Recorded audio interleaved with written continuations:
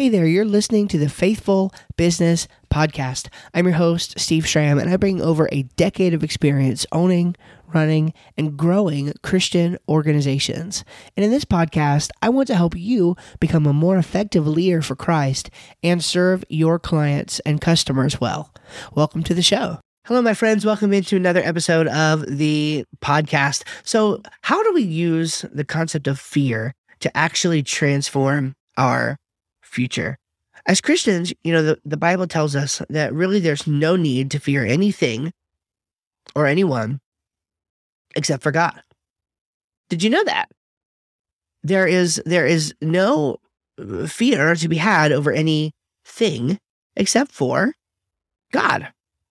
And it's interesting that it's almost like as Christians living in the world that we live in today, it's almost like we fear everything except for God, right? The way we live our lives in many cases. Now, we had a great men's small group the other night. It was one of the most convicting and challenging lessons that I have heard in a long time. My buddy Jason taught.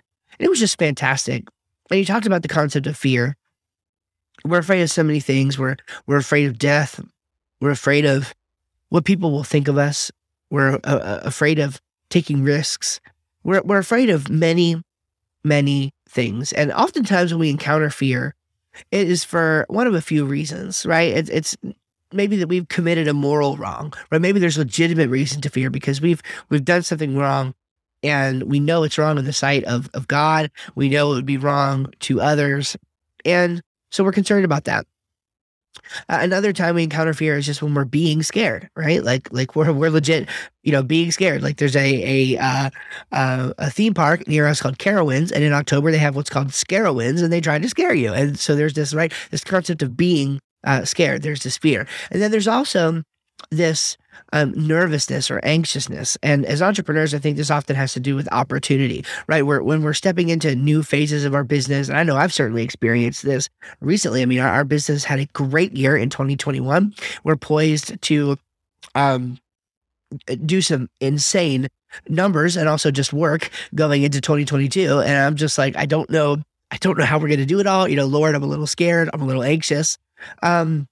But the reality is that the Bible says that you don't need to fear anyone else or anything else. In fact, I've not given you a spirit of fear, the Lord says, but of power and of love and of a sound mind. He said, what you ought to be afraid of is the one who can kill both body and soul. You should be, basically God's saying you should be afraid of me, okay? You don't need to worry about everybody else. And so I do, just for a minute, want to talk about that third one, though, right? Because obviously we know if we've committed a moral wrong, there is reason to fear. We should fear. We should feel that anxiety, right? Because it's not right. It means something is wrong, something is off, and we need to make that right with God and with others. Being scared, of course, we're going to be afraid then. But this nervousness and anxiousness, the Bible talks a lot about that. I think of Matthew 6:33. In the preceding verses. I think it's Matthew 6:25 through 33 that really hones in on this. Like God's got it, right? God is taking care of your daily life. He cares so much about you that if even the sparrow, the little sparrow that falls, he cares so much about that, then why wouldn't he care about you? And as just to bring this into a business lesson and bring this around and close this out, is this idea that as entrepreneurs, like with opportunity and things, like it's this is a mindset of negativity, honestly, of scarcity versus a mindset really of abundance and a mindset of what is possible with the help of the Lord. I came across this. This is an interesting fact. Now, I'm not really too big into woo-woo stuff because, again, I think we need to be biblically sound, biblically faithful, and theologically careful. These are things that matter to me, but I think this is a fact of psychology that's really interesting. And again, if it's a true psychological fact, then it's a true fact in God's world, and God made it that way. And so I don't have any problems with that. And my understanding is that when you experience fear, it's actually the same physical response, the same thing is happening in your body as when you experience excitement.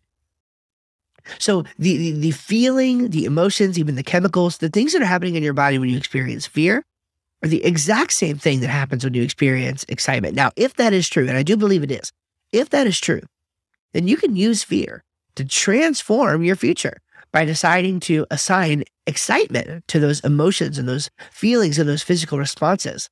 instead of fear. Now, just let that sink in and pray about this and just allow this to transform and change your life, to be honest, right?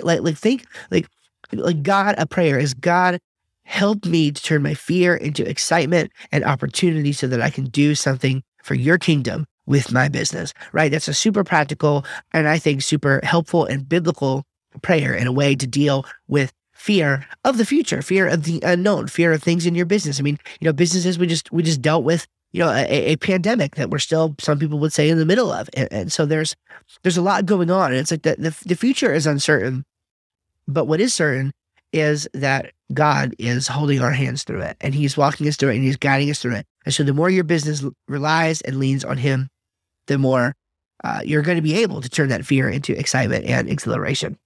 I hope you found this episode useful and practical. Hey, I'm always willing to hear from you. Steve@northmexservices.com. Shoot me an email anytime you want to. I'd be glad to talk back and forth with you. If one of these episodes ends up helping you or you have some questions about it, I'd love to have that conversation. So God bless. We'll see you in the next episode of Faithful Business.